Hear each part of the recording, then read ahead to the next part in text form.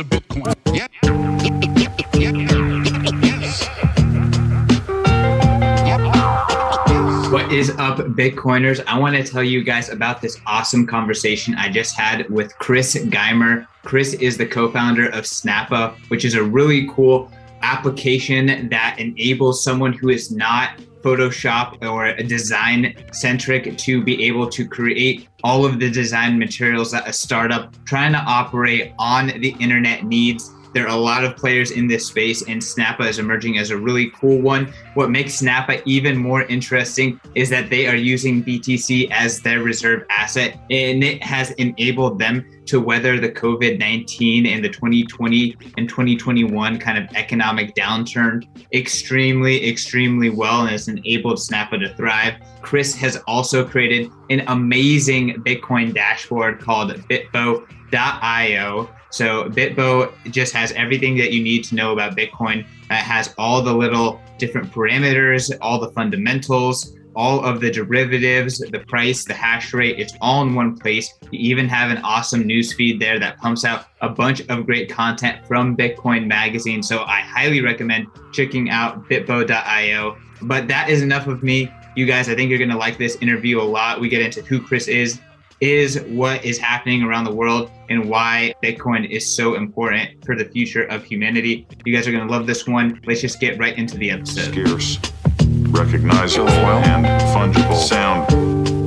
Bitcoiners, welcome back to the Bitcoin Magazine podcast. I'm sitting across from an amazing Bitcoiner and entrepreneur, Christopher Geimer from Snappa and BitBo.io. Chris, welcome to the podcast, man. Thanks for having me.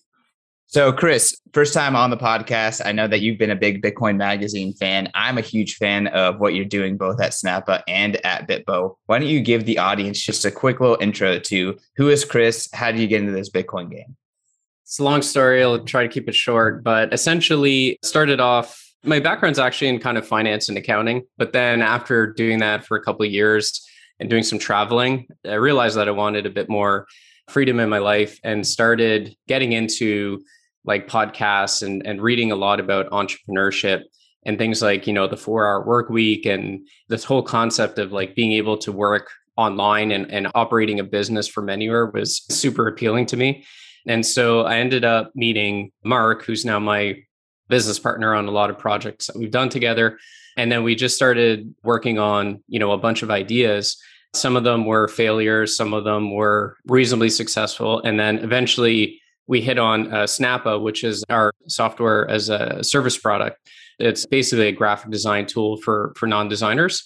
And that enabled us to quit our jobs and work on it full time. I've always been, pretty into investing and stuff like that. So, I was dabbling in investing in individual stocks and stuff like that. And then as the business started to get more successful, I started to get more and more into investing because I had a bit more capital to deploy. That's when I, came across Bitcoin. And the more I learned about Bitcoin, I just started to get more and more hooked, like a lot of people in the space. And there was just kind of like a light bulb moment when everything, really started clicking. And I started upping, my personal allocation towards Bitcoin. And then after COVID hit in March of 2020, our business was sitting on a good amount of cash that we were, kind of saving. We didn't exactly know what we were going to do with it, whether we're going to reinvest more of that into the business, whether we want to just keep it as cash. And similar to Michael Saylor, we kind of viewed that cash as a liability at that point. And so we decided to put 50% of our cash balance into Bitcoin, which was pretty fortunate timing because, Bitcoin was like under 10K at the time. And then, since then, I've just been continuing to learn more about Bitcoin, continuing to get involved in the space. And then, that led us to launch BitBo as a side project. And we're kind of working on that as well. So that's the short version. I love it. So many kind of connections to my entrance into this space. Personally, for me, it was like personal finance, getting into like the 4-hour work week was very influential on me as well. And Tim Ferriss But what y'all have done way beyond me is like actually build these different revenue streams and actually be entrepreneurial. So it's really amazing both to kind of see one building an internet business like Snappa, letting that free yourself, and then integrating Bitcoin, and then, you know, having that potentially give your business a lot more security kind of in this crazy time. And then even like, you know, leveraging the Bitcoin even more with a product. And I'm a big BitBo fan. It's my main dashboard at this point, just because you guys deliver, you know, pretty much everything you need to see about Bitcoin on one page. I'm also a big fan of that Bitcoin magazine newsfeed in there. So y'all are doing a great job. But I guess let's talk a little bit about BitBo a little bit more. I think what you released it a little bit over a year ago. Is that correct? Yeah, I think we launched the first one in November, so not quite Less a year than a yet, year. but Okay. Yeah, Seems like forever. So I guess let's talk about the dashboard. What was the impetus behind the dashboard and where do you see it going? Yeah, so what we found was probably the best dashboard at the time was Clark's dashboard. So shout out to Clark Moody. There's kind of like, if you wanted to see live stats, there was like one place to view it. And then if you wanted to see historical stats, and then we found that the data was like really kind of scattered among so many different websites. And so the goal with BitBo, which obviously we're not quite there yet, was to basically have that one page dashboard where you can really see everything, including a price chart, because at the end of the day, a lot of people do gravitate to that number go up technology and they want to see the price chart. But on top of that, in addition to seeing all the live stuff, having historical charts as well. So what we're working on now is basically what we want to do is take the what BitBo is right now, that one pager, and start adding historical data and charts to each one of the stats that we're tracking. So for example, hash rate and difficulty, really important. So being able to see, okay, how is the hash rate trending over time? Are we, is it going in the right direction? Obviously, there was that China hashing exodus. So, if you came to BitBo, you would see what the hash rate is right now, but there wasn't a lot of context for where was the hash rate at 30 days ago versus today. So that's essentially the near-term goal with BitBo, is to get all the data that we're currently aggregating on the live dashboard and adding some historical context on top of that. So, you don't need to jump between like 3 or 4 different websites to get a grasp of exactly what's going on with the Bitcoin ecosystem.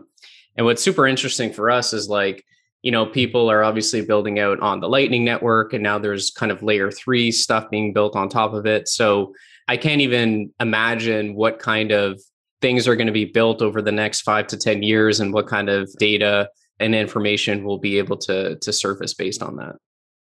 Yeah, I mean, again, you just keep on adding. I know one of the most useful areas is looking at the exchange traded funds and then the price and premiums of those funds. I know for a while you were listing GBTC there. Obviously, that's one of the most important products. I guess that's more on the closed-end funds. I'm sorry.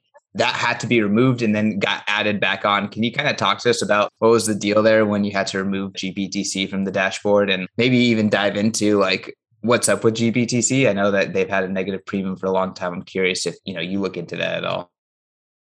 Yeah, I don't recall ever removing GBTC. That might have been another dashboard or another source. Maybe that was my bad.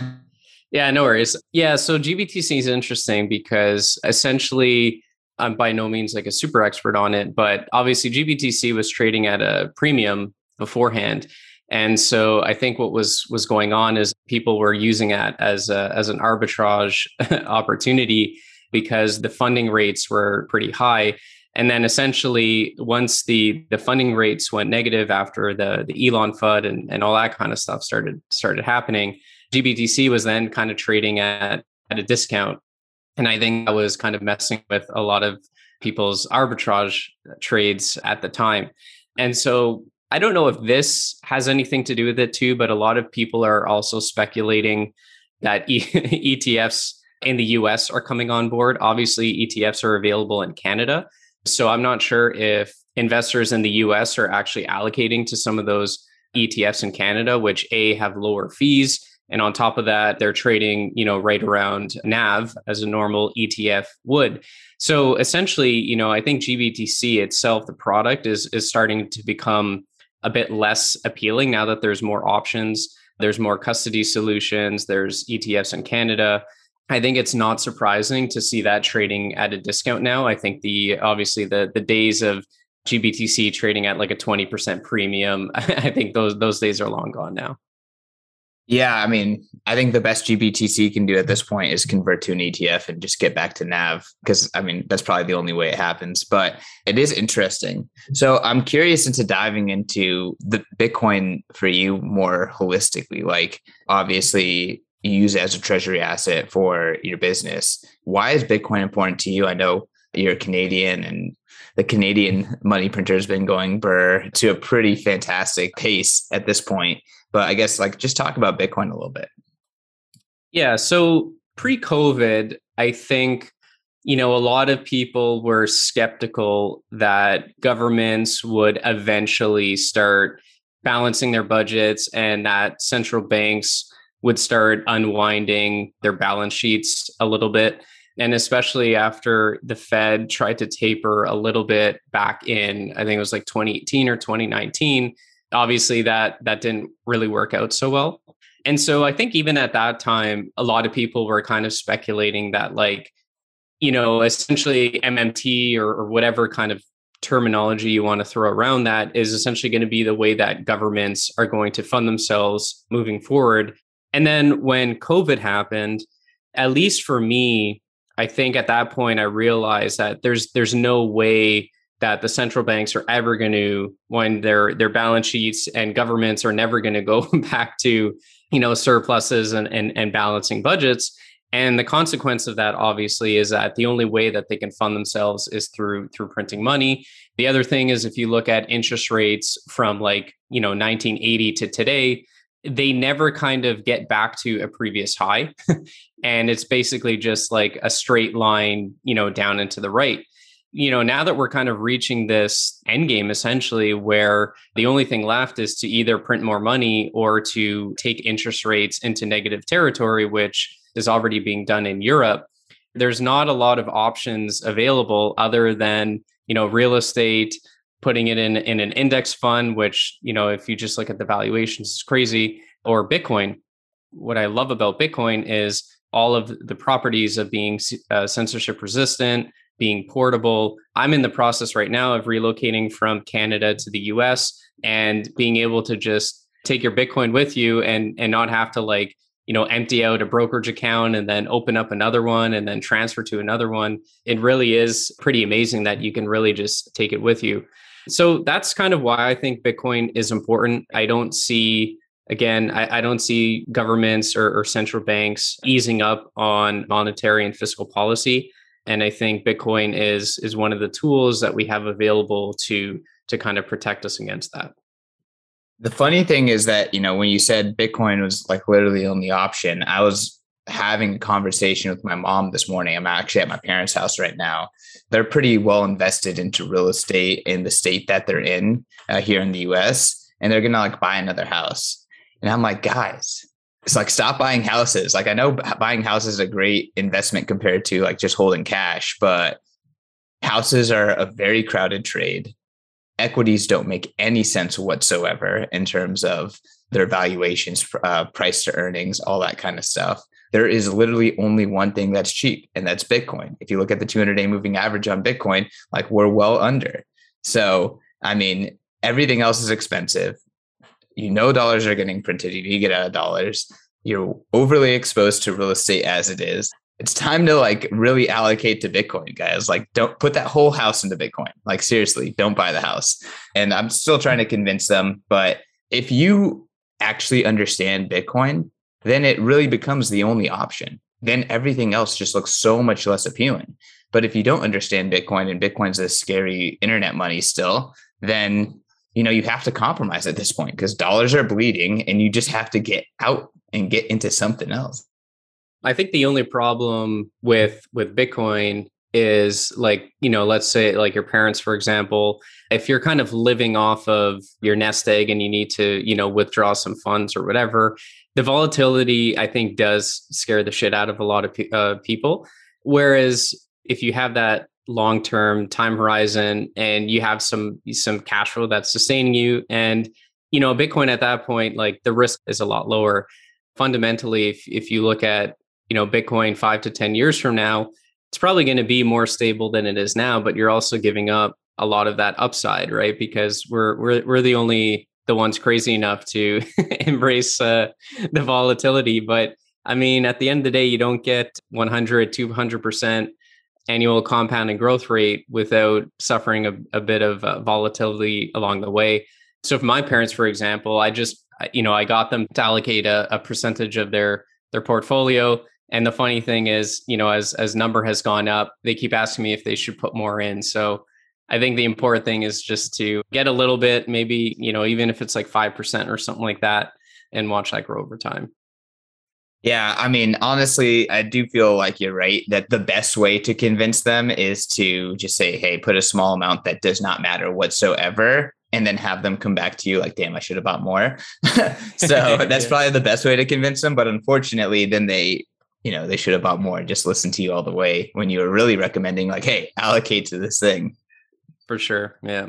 The house thing is a bit scary now too, with all these like eviction moratoriums. And of course you've got like property taxes is it even your own property? Yeah. So again, if you just compare as a savings vehicle or as a store of value, I mean, you really can't compare the properties of Bitcoin to real estate.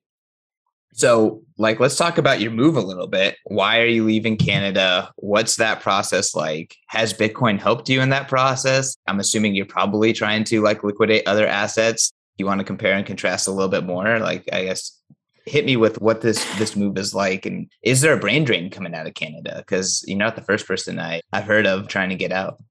Yeah, it's funny you mentioned that, because when we were at the Bitcoin conference, we went out for dinner one night and there happened to be quite a lot of Canadians there. And all but one of them were actively in the process of moving or trying to get out. For me personally, one thing I've always really liked about the United States is that there's some kind of geo arbitrage, and there's different states have different things to offer, different mentalities, different people. Whereas Canada is pretty much, no matter where you go across Canada, it's pretty much all the same. And, I was really against these forced lockdowns. I really didn't think that it was a good idea. From what I saw with Canada, I saw that it was going to get, there's going to be more lockdowns. It seems to be getting more authoritarian. Taxes are really high in Canada, and I don't feel like we're really getting the adequate services for those taxes as well. And fundamentally, I just didn't agree with the direction that Canada is going in. And then, if we look at the states, if you look at Texas and Florida, it's very different from, what's happening in states like New York and California. So I felt like there was more optionality in terms of being able to go to different places that are more aligned with kind of my thinking. And then weather is actually a big one too. Like, I've been coming to Florida for the past few winters, and I'm definitely not a winter person. So for all those reasons as well, there's definitely seems to be more opportunity in the States as well. It's a bit more entrepreneurial.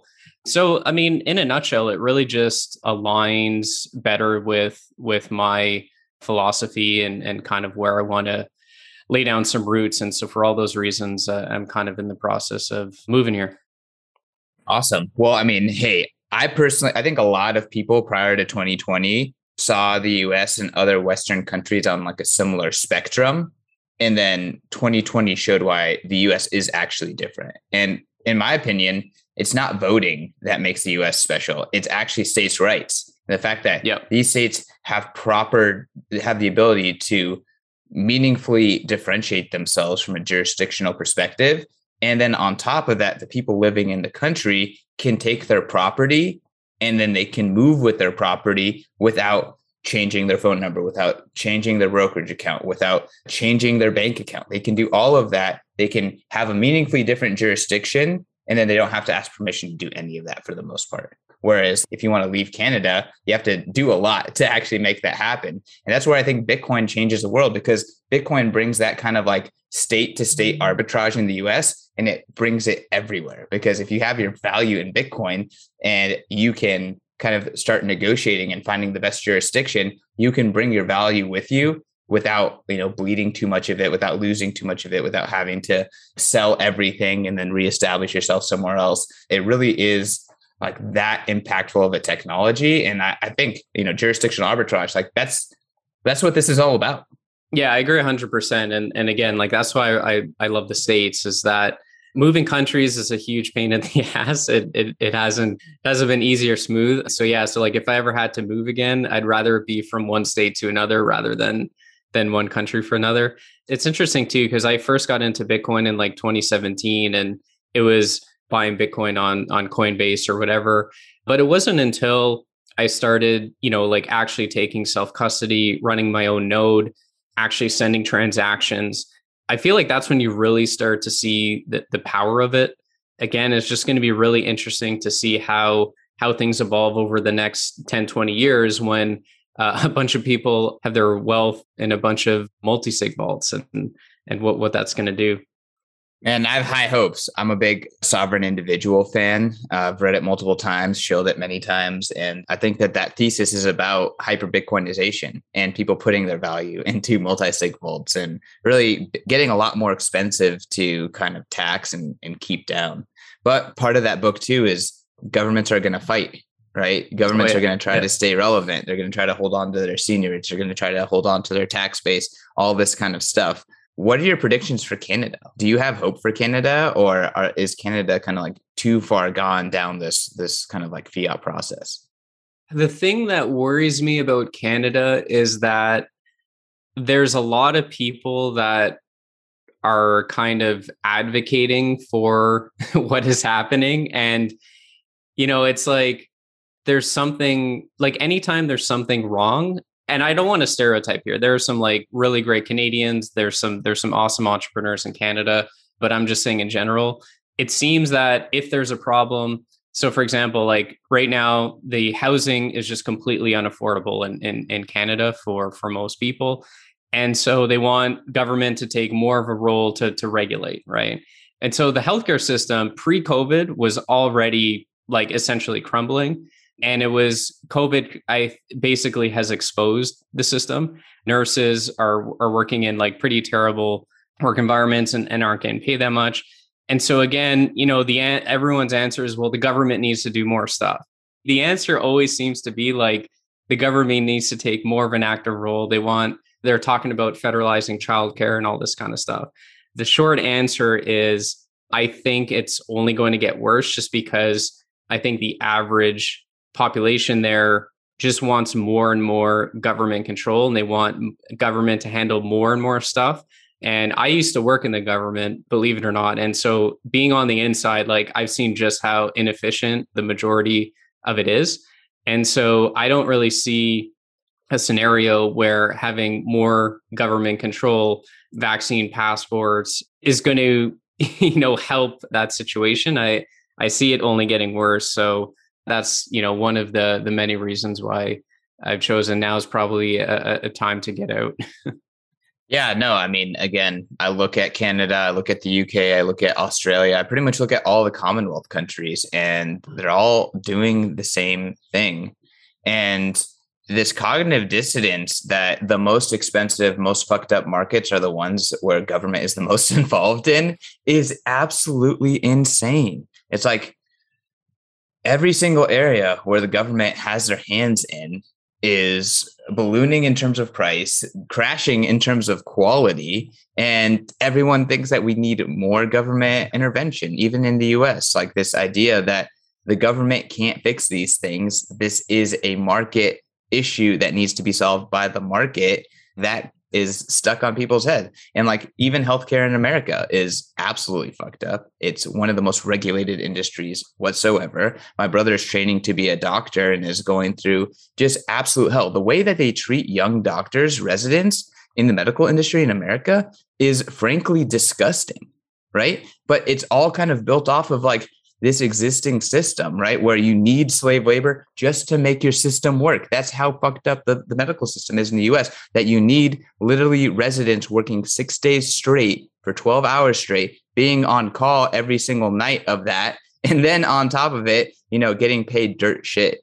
That's the only way the medical system works. They rely on residents so heavily in order to work in the US, and it's pretty much slave labor. Like in law, residents are not entitled to fair compensation. Like they're not entitled to being a normal employee that has the same kind of human rights protections that a normal employee gets. So that's just one example. I mean, that's just one example, right? So everywhere you see the government heavily involved, it destroys market incentives. It destroys fair pay. It just teachers. You're talking about nurses in Canada. Like the more the government is, the more fucked up it is, people. Like, come on, wake up. Yeah. This isn't just in Canada either, but one of the things that like really bothered me, and I was incredibly lucky that my business was online, so I wasn't, super affected by it. But as an entrepreneur, it like really bothered me where they were just deeming certain businesses, quote unquote, non-essential. Meanwhile, I would be in like Costco or, Walmart, and the business is like freaking packed, right? And everyone can buy anything. But then, the little small mom and pop stores that have like, super small capacities that could have easily been open, they had to close down because they're deemed not essential. We also had the CERB program where the government was handing out $2,000 a month checks to people. And so this is kind of similar in the States too, where what do you know? No one wants to go back to work anymore because they much rather be at home collecting money than having to go to work. And so people don't underestimate that when you mess with the free market, you're going to create distortions. And it's unfortunate because I totally get it. Like when you're working minimum wage or at close to minimum wage, and all of a sudden you're getting a $2,000 check, it seems amazing. The problem though, is that creates more problems further down the line. And I think that's kind of what you're seeing in Canada and a lot of these other places where no one can afford houses anymore because they brought the interest rate so low. They flooded the system with so much money. Everyone got to sit at home and collect $2,000 checks during the pandemic. But now that they're attempting to open things up, everything is way more expensive. They can't afford anything. It was just a Band-Aid solution. No, absolutely. Like, again, it not only was a Band-Aid solution, it actually just made everything worse, right? So they shut down these small businesses. And then on the flip side, they effectively kind of put the workforce on the financial opium.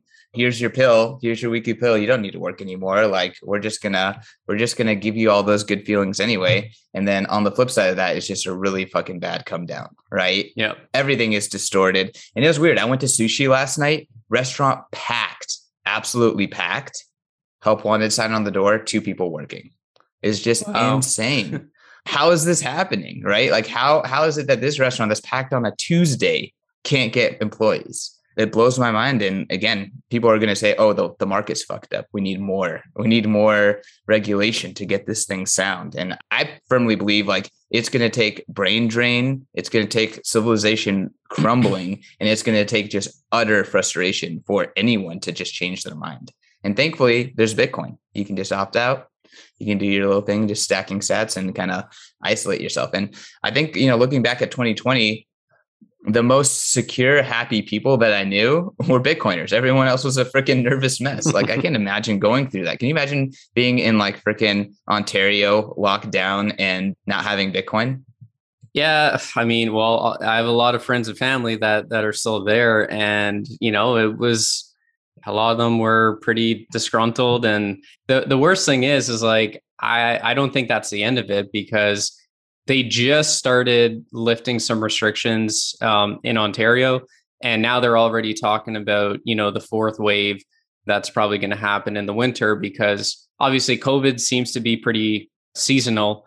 And I think it, a lot of it depends on airflow and whatnot. So in the winter, I mean, there's no doubt in my mind that there's going to be an uptick in COVID cases and whatever. And so I think the writing's on the wall. There's going to be some sort of lockdown or, God forbid, vaccine passport type stuff going on as well.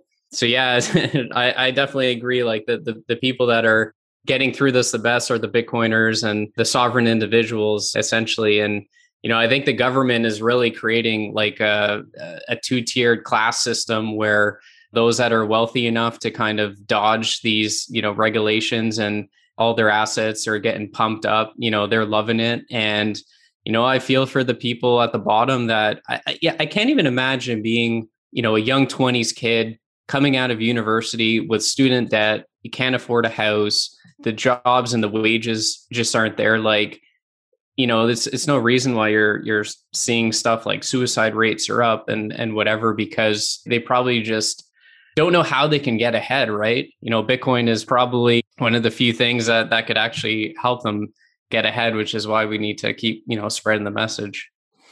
Yeah, I mean, again, it is a grim future for those who do not have Bitcoin.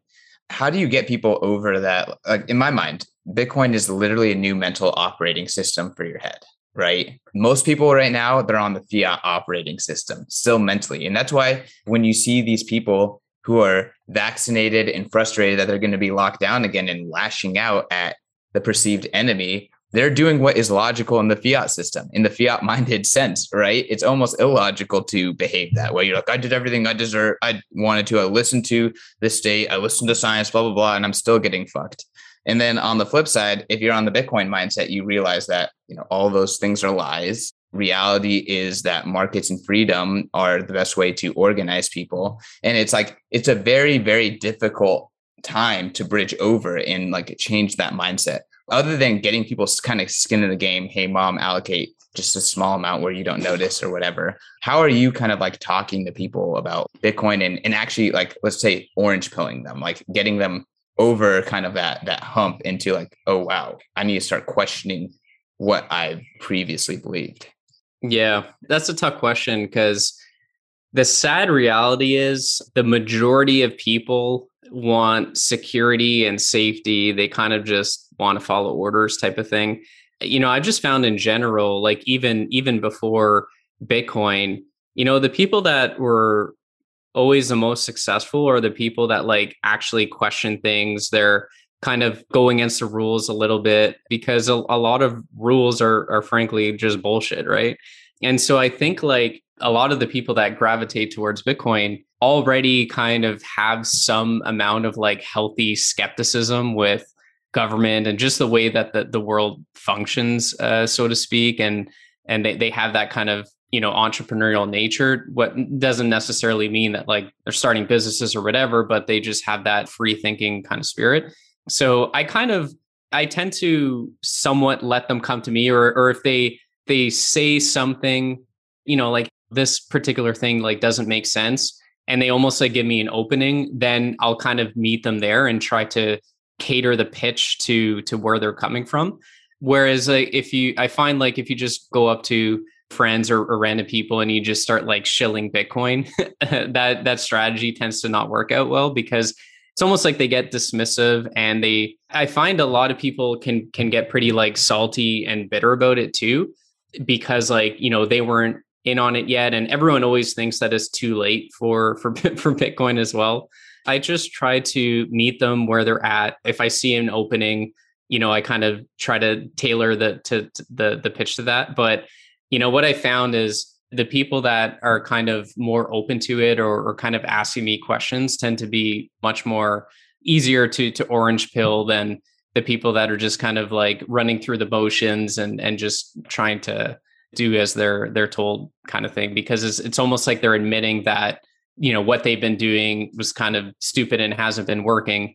And it's almost they don't want to admit that Bitcoin is what it is. They want to just believe it's a scam or it's a Ponzi, and they get frustrated that people are actually becoming wealthy off of it.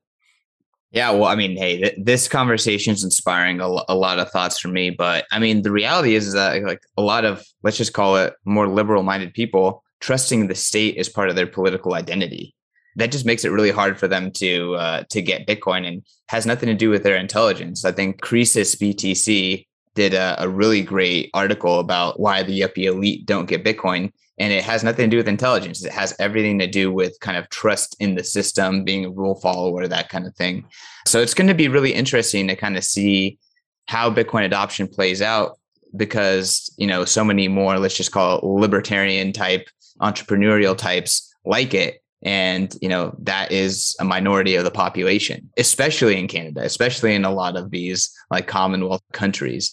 So I'm very just kind of intrigued and what this adoption story is going to look like. Are Bitcoiners, despite just being people who want to own property, like, are they going to be called terrorists? Are they going to be called these like kind of negative things? Because again, these people, they're seeing their system fall apart, but they're committed to the system, and they're kind of seem blind to see the faults in the system from a systemic level. I think I said system like 6 times there, but passing it back to you.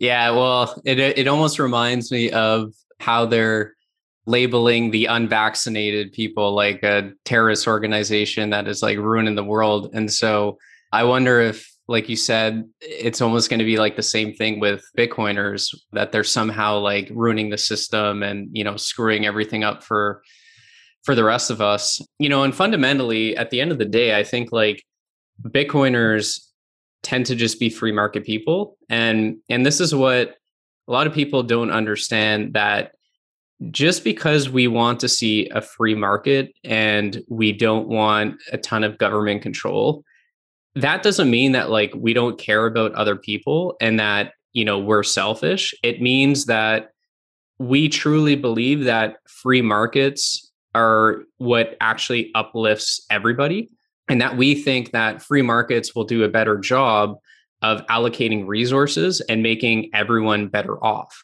And so I think that's kind of what a lot of liberal-minded people don't understand, is that they think that more free market or right-leaning people are just like selfish assholes and, we don't want to pay any taxes and stuff like that. It's like, I'm from Canada, like the top tax rate is over 55%.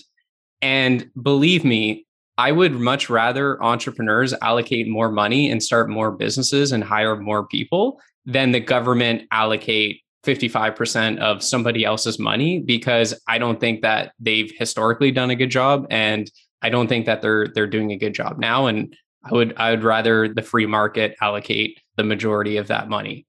Hopefully in the future, we'll bring taxes to a more reasonable level, that we're actually getting a good service, and let's let the free market, the entrepreneurs, the private industries handle the rest of that.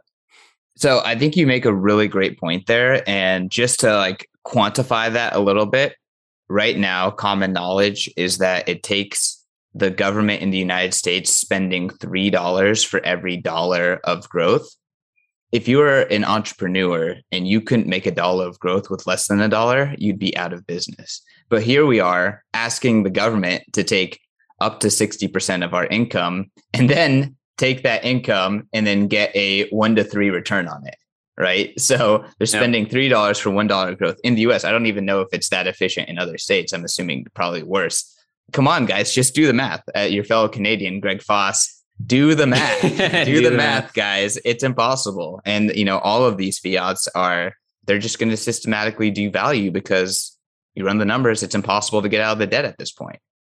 Yeah, I subscribe to the Jeff Booth thesis, and especially also running a software company, is that I definitely think that we're just in this state of exponential deflation from technology. And so I think what would happen is, if you stopped now, like we couldn't do this right now because it would obviously like crash the whole system. But let's imagine a world where you would stop printing money and you would let the free market dictate the interest rates. I think what you would see is that prices of everything would keep falling. But the other consequence of that is that you probably wouldn't see as many jobs. And this is essentially what governments are fighting against, is that technology is removing jobs and therefore they're printing money to bring those jobs back. But if you actually just let the technology do its thing, I think what would happen is, instead of a household with 2 people working 40 hours a week, you probably have one person working 40 hours, but everything in their life would be twice as cheap or half as expensive. And so even though they're working, half the amount of hours and making half as much money, well, everything is twice as cheap. And so that's essentially what I believe would happen under a Bitcoin standard, with technology increasing at an exponential rate, but where governments and central banks are essentially fighting against that. And so I think that's where you're seeing this like $3 of government spending for $1 of growth, because it's just impossible at this point. Again, yeah. I mean, it's impossible. They're fighting against technology. Every central bank's mandate, it has a jobs mandate, right? Yep. Guess who invented jobs mandate? Communists. That was part of Karl Marx's Communist Manifesto, is a job mandate, full employment. I'm sorry to break it to you guys, but technology is anti-labor, right? Yep. Technology is pro-efficiency. I just try to think of myself like this laptop I have in front of me. Let's go backwards 30 years. How many people would have taken to make 3 to 5 podcasts a week, to publish 30 to 40 articles a week? I'm pretty much a one-man machine, like making this thing happen. And it's because I have this like massive technological beast of an assistant that can, make this stuff possible. And how many jobs were destroyed in that? Yep. Countless jobs. And then on an exponential level. And then here we have a central entity that's trying to manipulate the economy to ensure that maximum people have jobs. Like, no wonder it's fucked up. We're not even getting the benefit of the technological innovation because we have a government trying to kill it, right? We don't even know how amazing the world could be if we actually just let technology do its thing and let the free market adjust, right? Because right now, just everything is just completely distorted. Everything is misallocated. That's why you're seeing so much, in my opinion, a lot of the social unrest is because, obviously the wealth gap and inequality it's only getting bigger. So, I think the transition period, unfortunately, is going to be pretty messy. I'm hoping to be proven wrong on that. But my hope is that on the other side of it, if we actually let things play out as they should, hopefully there's some renaissance on the other side of that. And people are doing things that they love instead of doing, shitty jobs that they're kind of forced into just to get a paycheck. So to keep the system going. Yeah. I mean, again, fiat is dying. It's going to be a disgusting and brutal process of that death, but Bitcoin's here to alleviate it a little bit, especially for those who adopt early. So, I mean, Bitcoin's a life raft here, guys. The fiat system is dying by itself. Coronavirus didn't kill it. The Fed was doing emergency QE and repo facilities far before the crisis. It's been dying. Things have been fucked up. I was talking to Zuby, hardcore libertarian, not so much convinced into Bitcoin, doesn't think about how Bitcoin can practically help the average day person take back their sovereignty. And he's saying, I just want to go back to 2019 when things were normal. And I was like, bro, this is how fucked up 2021 is, because 2019 was fucked up. 2019 was already clown world. That's just how bad it's gotten now. We shouldn't want to go back to that. Again, just to reference someone else, Aaron Segal, who's a Bitcoin Magazine advisor and a fantastic economist and writer, in a podcast he did with me and Jeff Booth, he was saying, like, we don't know how good we could have been. Like, there's nothing more insidious than 2% inflation because, like, okay, it's 2% inflation this year, but we have no idea where technology could have been if it wasn't dealing with that, for the past 50 years, right? Yeah. On August 15th, that's going to be the 50-year anniversary of the fiat dollar. We've been dealing with this system for 50 years. So, like, what's the compounding distortion of whatever percent inflation over the past 50 years because of fiat money? Like, it's more than we can imagine. It's much more than 2%. That's for sure. Yeah. I agree with you there. Chris, great having you on the pod. Great ripping about just Bitcoin, about how society, needs to kind of realign. Want to give you a moment to just give a last word to the Bitcoin Magazine audience. The floor is yours.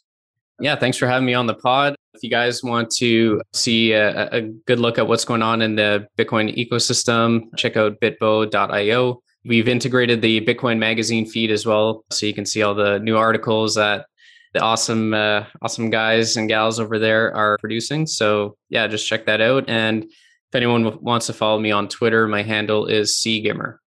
Awesome, guys. And hey, check out Snappa too. I learned about it recently and it looks like a really freaking awesome product. So if you're not a graphic designer and you want to make some nifty little graphics for your podcast, for Instagram, for Twitter, all that kind of good stuff, it looks like a really cool product. And y'all are using Bitcoin as your treasury asset, which means that, hey, your dollar to Snappa is going into Bitcoin at some point. So Bitcoiners, if you need a solution like that, check out Snappa. But until then, check me out at CK_Snarks on Twitter. Check out Bitcoin Magazine at bitcoinmagazine.com, at Bitcoin Magazine on Twitter, and over at bitbo.io, where you can get all of your Bitcoin fundamentals as well as our newsfeed. Chris, thanks again. to all the Bitcoiners. Catch you later.